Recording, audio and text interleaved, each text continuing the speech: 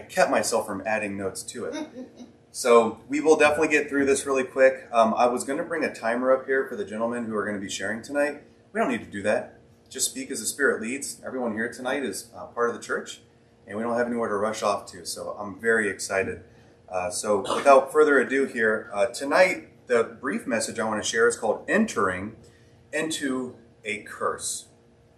And then the subtitle is Christ is the Cure. This is from Nehemiah chapter 10, verse 29, our headline verse. Nehemiah 10, 29. It reads, "They clave to their brethren." So this is who you're supposed to wrap your arms around to be close with.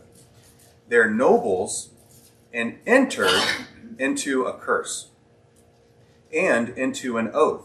So there we have a parallel here of the Bible describing itself. So the curse into an oath, what's it all about? Nehemiah chapter 10, verse 29. "To walk in God's law, which was given by Moses, the servant of God, and to observe to do all the commandments of the Lord our God, and his judgments and his statutes." There's a whole lot going on with that verse, but the thing that I want to focus on this evening is that the Bible in Nehemiah describes this as a curse.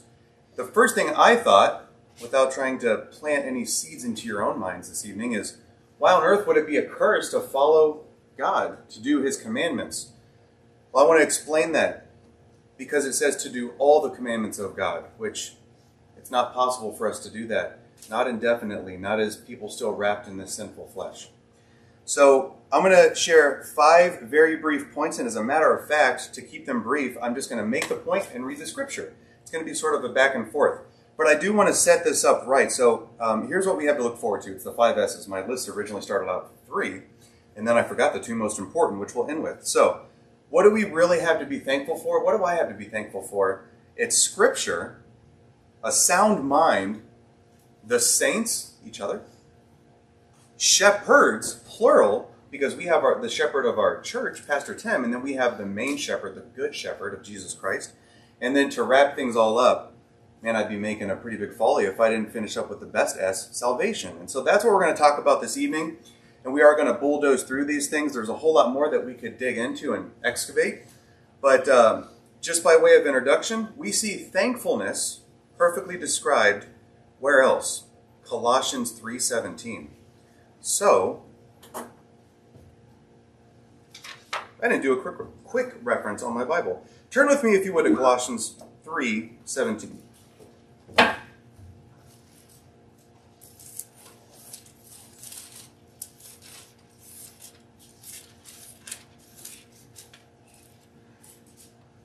This is going to give us some more body to that context. We've got the skeleton. We've got the verse from Nehemiah chapter 10. Let's read verse 17 from Colossians chapter 3. "And whatsoever ye do in word or deed," that's really all-encompassing. The only thing it doesn't cover here is our thoughts. "Do all in the name of the Lord Jesus, giving thanks to God and the Father by him." Once again, I mean, we could just take the rest of today and Sunday and probably 5 Sundays into the future and unpackage this one verse. Modalism, the whole, taking the Trinity and boiling it down to just God being one person in 3 parts, well, that refutes it. But here's what I want to focus on, that parallel of all, and then really being juxtaposed by what we just read in Nehemiah chapter 9, of all, doing all the commandments, or as we read here in verse 17, all in the name of the Lord Jesus. So Colossians 3:17 is just going to layer on top of this cake that we're making. And so, I actually did make notes here. I didn't have to turn there. But so it's commanding us to do all in the name of Jesus, who was sent to us by God. So, since we can only be adopted by God through his Son, that's it. There's no other name. Our gratitude extends Godward via the mediator and our Savior. I feel like this is something that we're really comfortable with. We understand that doctrine. It's self-explanatory, right? You don't need anyone to explain it to you. But a lot of times I lose the grasp of who we are and the economy of the Trinity. That our salvation comes through Jesus. Our prayer is then sort of editorialized by Jesus to God in case we pray amiss. He's going to take it. He's going to highlight some things, scratch some things out, and proofread it. And I think that's really cool because no matter what's going on, Jesus is looking out for us because we have an accuser who is always accusing us. So we need to be very, very diligent. Then we read with further contextual contrast to Nehemiah's reference that we just read, that God's commandments are also a blessing. So they're not just a curse. The whole point of this, the title might have been a little bit grabby, thinking that we're entering into a curse to try to be obedient to God. Well, it certainly isn't, because once again, the Bible defines itself. You just have to keep reading. So it's also a blessing. The blessing come not by knowing them only, the commandments, but in doing them, taking action behind that. So remember, a blessing is an outpouring of God's abundance, because he doesn't have like a limited bank account.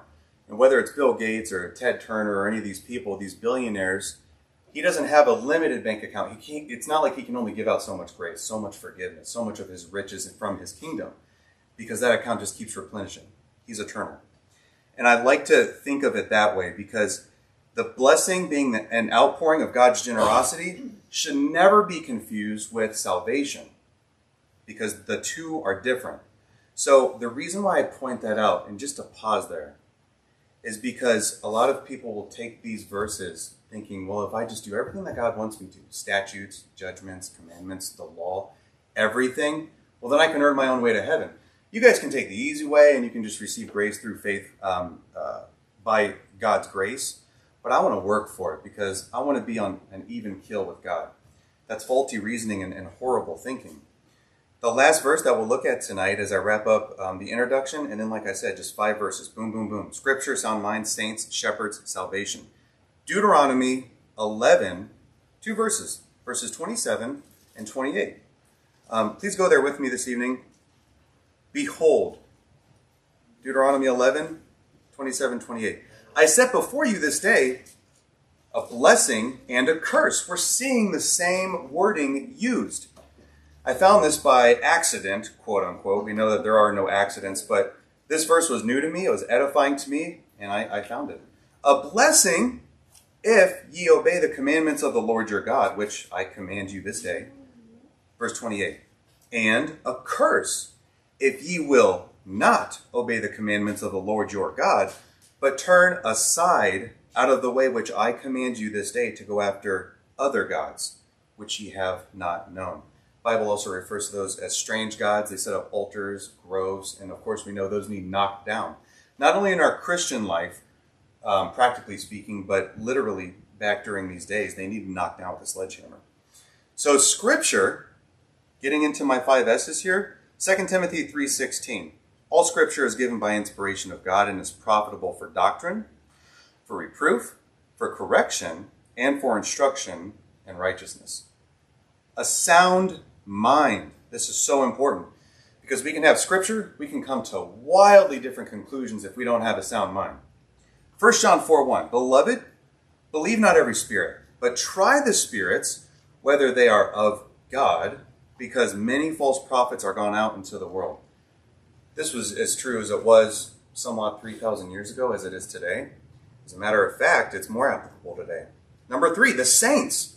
1 Corinthians 1:10 says, Now I beseech you, brethren, by the name of our Lord Jesus Christ, that ye all speak the same thing, and that there be no divisions among you, but that ye be perfectly joined together in the same mind. This is cool, kind of coming off the heels of point 2. And in the same judgment. God judges righteously. We can see how he does it. We should follow that pattern as always. Number 4, shepherds. Both the pastor and the good shepherd of any local church independently, and Jesus Christ. John 10:14 says, I am the good shepherd and know my sheep. God knows us and am known of mine. We know God. That's it. Let's wrap this up with salvation, the best part of it all. That big gift that we get to unwrap once and it just keeps giving. So as we read earlier in Deuteronomy 11, the wilderness wandering Israelites' blessing wasn't salvation, but rather a place of rest and an earthly home God desired for them to inhabit. It took them 40 years to get there, and then they still never really did. Romans 10:9 says that if thou shalt confess with the mouth the Lord Jesus, and shalt believe in thine heart that God hath raised him from the dead, thou shalt be saved. That's it. 2 ingredients and you got yourself a soup going on. So we have to call, that's the action we spoke about earlier when we kicked off, and believe in the heart. So it's our thoughts and our deeds. Really cool how we round third and just bring it all back full circle. I'll close with this. Although we have an abundance to be thankful for, our thankfulness should never be predicated upon abundance. So we have a lot to be thankful for, but we shouldn't only be thankful when we have a lot of it. That's not where our thankfulness comes from. Be thankful in all things, always.